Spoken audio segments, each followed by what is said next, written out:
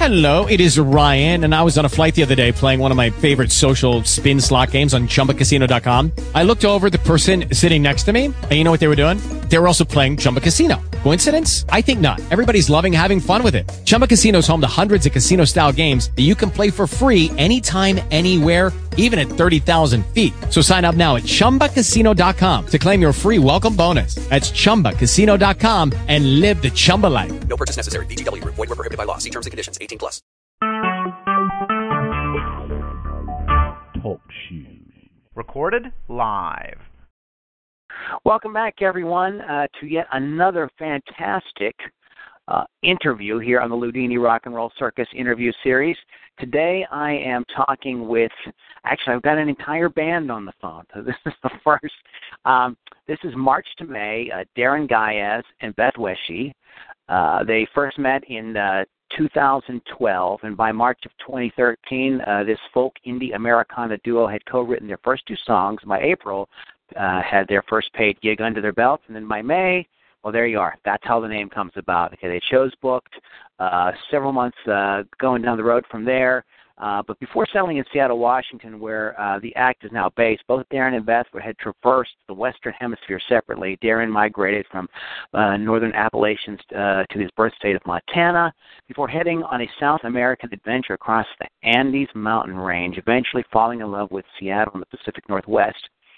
The daughter of a U.S. Foreign Service officer, Beth also spent time in the Andes as well as a host of states on both coasts before moving to Seattle, just blocks from where her beloved Celtic harp had been created years before. The duo has strong comparisons to acts like the Civil Wars, Damien Rice, the Swell Season, Robert Plant, and Alison Krauss. The Water's Edge is their debut record from March to May, and it came out on April 25th of this year, 2015, and it features the number one Yellow Wire video single, Embers. For more information, you can visit marchtomay.com. Welcome, Darren and Beth. Thanks so much for having us on the air. Okay. All right. So there was a little, in the introduction, talked a little bit about you guys coming together back in December of 2012. Can you, Beth, why don't we start with you, and why don't you kind of give your perspective on how you guys got together, and Darren, you can kind of jump in with her. Sure. So how we met is kind of an interesting story because neither of us were looking for musical partners at the time. I was moving to Seattle from Washington, D.C., and I was actually looking for a place to live, and I ended up moving in to the same house that Darren was living in as his housemate. And it's pretty funny because he had said in his Craigslist posting that he was one of the housemates and he played music, blah, blah, blah. And I remember having this thought of like, oh, gosh, I play music too. I don't want to say anything because it's either going to be really weird or I'm going to have to join the band. And both of these options sounded so I said nothing. It wasn't until a couple of weeks later that we ended up playing some music together, and it actually worked really, really well and was really inspiring. So it helped me change my mind. Cool. So you started working together after you were living together, and then it just sort of flowed from there. So what is your take on it, Darren? How did Beth seem when you first met her? Well, she definitely seemed like a very kind and wonderful person, and it was definitely the right choice, to have her move into the house. It was, unanimous by the three of us, and so we had her come in, and then a few weeks later, we all went out to the Washington coast with some other friends, and we're having a bonfire on the beach out there. This was like late December. And I was just playing my guitar, singing some songs, and she started harmonizing on one of my songs, and that was like the first little spark that there was something really, really pretty amazing there. You guys have worked with other musicians, obviously, throughout your years. The sort of thing that kind of drew you guys together, was it more like the friendship and camaraderie? Did it like you guys kind of hitting it off as people first, or was it? Do you think it was primarily that the music just kind of came out of us and that's what drew you guys together? Either one of you, jump in. Honestly, I think it was a combination of both. I I mean, we definitely had a very strong friendship from the get-go. And I think something that's really struck both of us as odd is that neither of us have ever worked so well with anybody else musically. Okay. Together feels seamless, and it just feels like we have a really, really strong partnership on that front as well, which is really a blessing to work with somebody so well and also really enjoy spending time with them. Well, yeah, because you're working long hours together, and of course, if you have, good friendship, definitely makes it a lot easier for sure. Now, let's talk about your lives a little bit separately before you guys got together, because, Darren, you have a very sort of interesting background. You were sort of like wandering around for a long time. Were you just trying to find yourself? Were you writing music? What were you doing? Kind of both. I just left a relationship when I went down in South America, and just kind of needed, just to kind of go out and explore the world a little bit more. I had gone in some other, kind of around the world adventures even prior to that, and since then as well. But that one seems a bit more on the epic side. I was planning to be gone for up to a year with an open-ended ticket, and pretty much all I knew was I was going to fly into Chile and fly out of Chile a year later, and that's about it. So a lot of it was just kind of exploring and a lot of hiking and backpacking, and I also have a background in photography, so I was doing a bit of that. And then when I came back, I actually got this job photographing doctors, and I traveled around the U.S. for another year after that. So by the time the 2 years were up, I was ready to kind of settle down again. Very migratory. Well, so how did this experience? You went to the Andes. I'm assuming you saw your share, like the sort of these like epic places down there that a lot of people talk about how that can really open them up spiritually. I mean, were you on a sort of spiritual sort of quest, or did it work out that way? I think I wanted being a part of it. Because there's definitely some amazingly beautiful places down there that are really kind of awe-inspiring. It's also where I first started to teach myself guitar. I was on this little small farm in southern Chile, and borrowed the guitar from the owner and just started kind of playing around and starting, basically to write my first songs there. And so by the time I came back from that trip, I had a couple songs written. Oh, so this is where you learned music. It's where I learned guitar. Actually, I grew up playing classical piano. Oh, okay. Yep. Oh, okay. So this is where you. Okay. So all right. Because that's I didn't realize that. So this is what kind of brought you into then this sort of like idea of songwriting and everything, was this experience that you had where you learned the guitar and everything, correct? Yeah, it took it to the whole next level. Actually, I played in a band a while ago when I was playing piano, and it just didn't work, and I stopped playing piano altogether and stopped music for a couple of years until this trip, and then I started really moving forward with learning guitar, which inspired a whole different type of songwriting, which I much prefer. Okay, Beth, I wanted to ask you, tell us about the Celtic harp. What is that? Explain that to us. Absolutely. So most people are probably familiar with the kind of harp that you see in an orchestra, the really tall one. And a Celtic harp is very much like that, but it's a little bit smaller. Instead of being taller than a person, it's about shoulder height. For me, I'm 5'8", so not extraordinarily tall. And the difference between an orchestral harp and the Celtic harp is actually in the tuning and the number of strings. So it has a few less strings, and the tuning happens through levers instead of pedals, like a pedal harp that you see in an orchestra. And they're also called folk harps. And I was really drawn to the sound when I was a teenager. I had been a competitive gymnast for a long time and hadn't been able to continue with that after having a string of injuries. And when I left gymnastics, all of a sudden I had all this time, and I'd always been really drawn to music and very, very musical as a kid. And so I started playing the harp and never really looked back. Well, you did leave music behind for a little while. So tell me about that.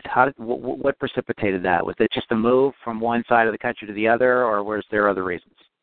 It was mostly the move, to be honest. I was still singing while I had left my harp behind, but I was in university and then shortly afterwards, and I was moving pretty regularly, and just with the harp, it would have been very, very difficult to move the harp with me every time I moved. Yeah, it's right. So Darren has it a little easier with the guitar. I will give him that. He does. Every time we tour, I curse the fact that I don't play like the piccolo or something. So, in terms of music, now you guys this is a very original act with the instrumentation, obviously, and it doesn't really sound like what you typically just hear on the radio. Now, we talked a little bit about some artists your bio compares you to, but do you guys have influences, or are there people you go like, wow, that really kind of inspires me, and, I'm thinking about that as I'm writing, or either one of you if you want to start? Yeah, definitely so. I think it's funny. I think because I grew up playing classical piano, one of my favorite artists actually has always been, or for a long time, has been Tori Amos. She's an amazing pianist, and I don't think that really influences my guitar, but it definitely has been one of my strongest musical influences. Besides that, there's a lot of other folks out there that I love. I liked Sarah McLachlan for a while. I still do. Definitely like the Swell Season and the Civil Wars. I really love, that kind of rich vocal duo. So quite a bit, but I feel like when we're writing music, it's really our own creation. I don't think of any other musician when we're writing. Yeah, I don't think so. I'm not sure. I know that other musicians are definitely part of the sort of musical backdrop that helps us think about music the way that we do. But I would actually say our songs are more directly inspired by books we've read and places we've been than by other artists specifically. A lot of life experience in there. Now, how does writing happen together with you guys? Yeah, definitely so. It's basically, it seems like, I don't want to say it's formulaic at this point, but from the beginning and even now, how it starts typically is with a chord progression on either guitar or harp, and then the other one kind of, starts chiming in and playing, and we, start and kind of jamming a little bit, and then, we add on, some kind of vocal melody, and usually we just make up words initially, as we're kind of singing the melody, and we almost create the whole structure of the song, from verse to chorus with these melodic and harmonic, vocal parts, and then finally the lyrics come last, and we fit the lyrics to the feeling of the song. Okay. You want to add anything to that, Beth? No, I think you've got it pretty well. Okay. All right. Okay. So you guys talked about, you mentioned briefly touring and stuff. So are you guys touring? What's going on? Where can we go see you guys? We are. So we've got a couple of shows in Seattle coming up in September, and actually today we're playing at the Seattle Acoustic Festival. But afterwards, we are taking a little bit of a break for late September so that we can pursue another project, which we'll talk about a little bit. And then in October, we're going to be going on a tour on the East Coast. So So you've caught my attention. What is this other project you're pursuing? It's kind of an interesting project. It grew out of a conversation that we had months ago with a choreographer about setting some choreography to some of our music, and has grown into a video project that we're actually going to be launching a Kickstarter to help fund soon, but it's going to be an incredible project with dance, and part of it's going to be filmed on a historic steamship going through the Puget Sound, a major waterway in Seattle, and with underwater filming as well. So it's actually gotten quite exciting. So much of our September is going to be spent filming this and working on that. I just want to, that sounds very, very cool. And speaking of video, and this reminded me of this, I just want to tell the audience, if we want to go to marchtomay.com and watch the video to Embers.